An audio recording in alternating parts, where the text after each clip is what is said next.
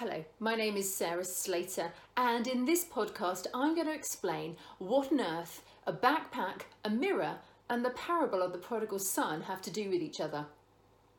John McGinley, the author of Mission-Shaped Living, describes this parable as a story of hope. Never has there been a more urgent need for a sense of hope in such an uncertain world. So how can we use this parable of Jesus to share the hope of the gospel with others? So often when we come to a Bible passage, we tend to bring a magnifying glass so that we can explore the fine detail and consider its application to our lives. But in this podcast, I want us to look at the story differently, using a backpack and a mirror.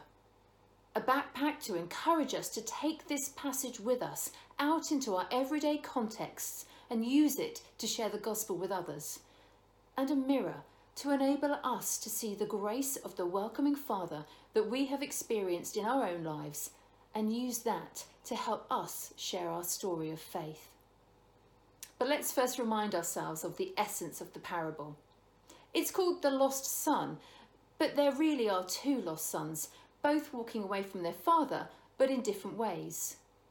One wants to be free from his sonship, and the other is mentally absent from his sonship, seeing himself only as a dutiful slave. But above all, it's about the abundant, reckless love of the Father, who is prepared to give away not only his possessions, but himself, in order to rescue both sons. It's a story of unconditional love, repentance, forgiveness, and grace. So in the passage, the father both loved both sons and their inheritance was assured. But the younger son chose to walk away and take his inheritance there and then, effectively wishing his father was dead. The father chose to let their son go away and endured the pain of watching him walk away. Now the elder son carried on at home dutifully, and the younger son reached the end of his inheritance after some reckless living and a realisation about the life he was living. It wasn't satisfying and he wasn't happy. So he reflected and returned to his father asking for forgiveness. But before he could even get home, his father had seen him and was running towards him and lavished on him the finest he had. And it's then that we see the lostness of the elder son.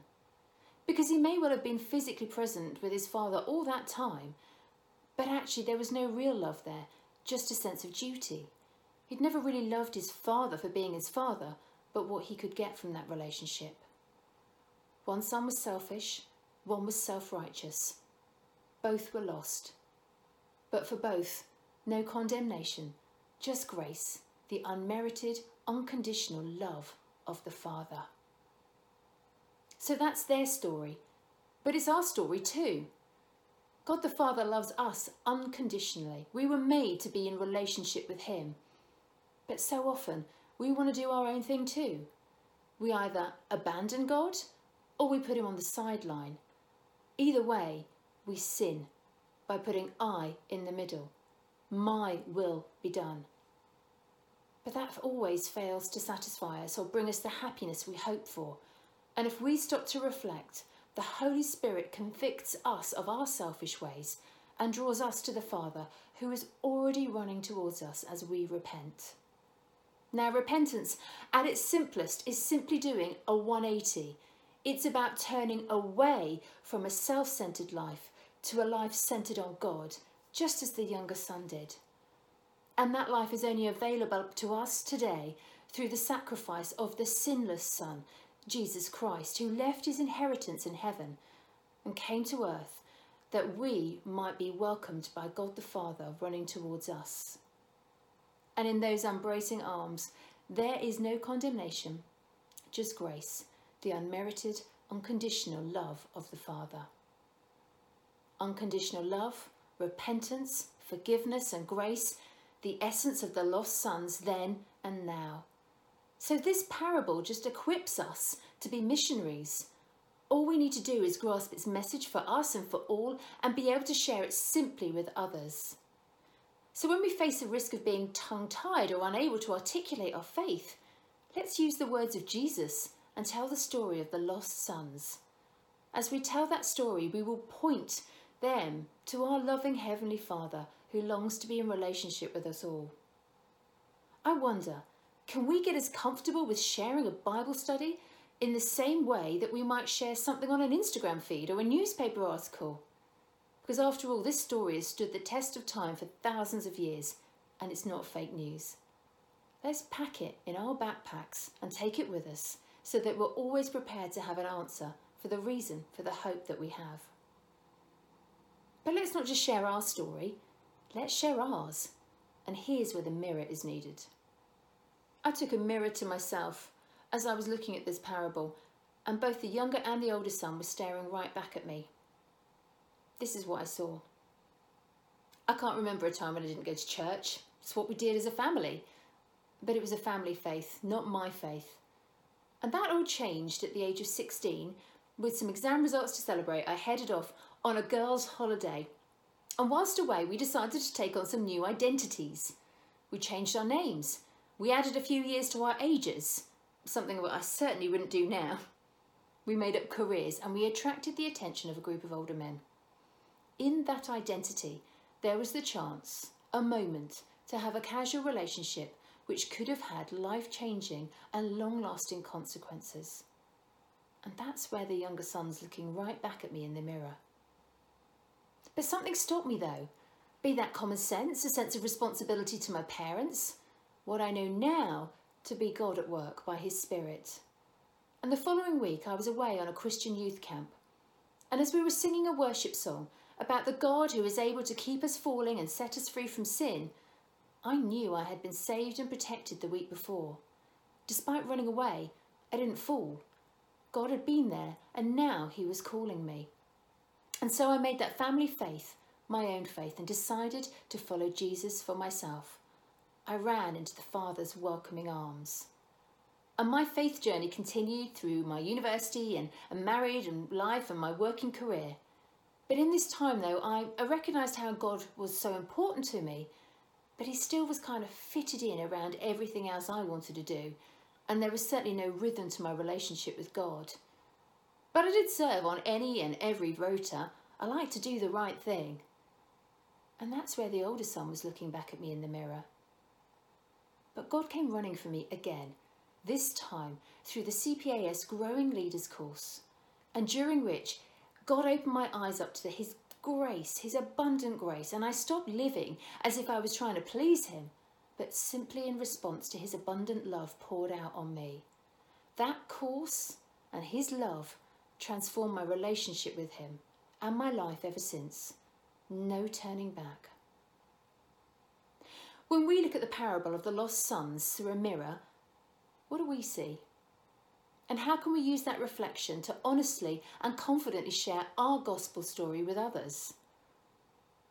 Reverend Chris Lee is the vicar of a West London church, but he's also now an internet sensation, dubbed the viral vicar of Instagram, with 150,000 followers, many non-believers, where he daily shares a 60-second sermon. Every day you'll find him posting one of these sermons whilst on the school run, out on a walk, feeding his kids, just living life and sharing his faith. Chris said recently, "I can't properly disciple millions of people. What I can do though is get them on the path towards discipleship by teaching them first and foremost that God is for them, that he is a loving Father who seeks to embrace them." We too have everything we need to guide others onto the path towards faith in Christ. We have the Bible, we have our own story, we have the power of Christ himself at work in us. So why do we get tongue-tied at those critical moments when somebody asks us, "What do you believe?" Well, from my experience, I think we overcomplicate things. We consider all the theological questions and arguments that might get thrown at us and feel ill-equipped in our own biblical knowledge.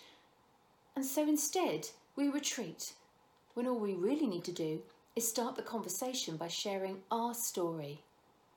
So can I challenge us all this week to jot down our own 60-second sermon that equips us to tell our story of faith? We were challenged by Michael Harvey when he preached in September to pray this daily prayer: "Lord, who do you want me to connect with today?" I've been amazed as I've been praying this prayer, how God has brought people to mind, on my heart, or even physically in my path that he is wanting me to connect with. I don't know what sort of lockdown conversations you've had over this year. No doubt some have been short or infrequent by virtue of being physically apart from others. But I bet some have been incredibly profound and perhaps have even surprised you by their depth. I've spoken more about my Christian faith with my hairdresser this year than in the past 10 years of sitting in her chair. These are uncertain times, and people are exploring the purpose of life more than ever before. And more than ever, we need to have our eyes open to see the people around us and the courage to speak up and join in the conversations that God is already having by his Spirit in their hearts. Because in reality, it's not about us at all, but about him and his power at work in us and others. Perhaps you're listening today, and this story of the two lost sons is new to you. You're not quite ready yet to look in the mirror, but there is a sense of wanting to do a 180. Life isn't satisfying, and there are things that you want to turn away from. Can I encourage you just to stop and reflect and start by looking at yourself, just like the younger son did? What am I doing and why? And then look up. The Father will be running towards you, and he longs to welcome you. You are known and loved by him. Do get in touch with us at Holy Trinity via prayer@htclaygate.org, as we would love to help you start your journey with God. We're well trained now not to leave the house without a face mask and some hand sanitizer. It didn't take that long to form that habit because we just knew it was essential and potentially life-saving. So can we also become trained to having our 60-second story up our sleeve and the story of the lost sons in our backpack before we leave the house? Because both are essential for kingdom building and both have the potential to save lives for Christ in this uncertain time where stories of hope are needed more than ever. May we always be prepared to give an answer to everyone who asks us to give the reason for the hope that we have, to explain why we live the way we do. Backpack and mirror at the ready.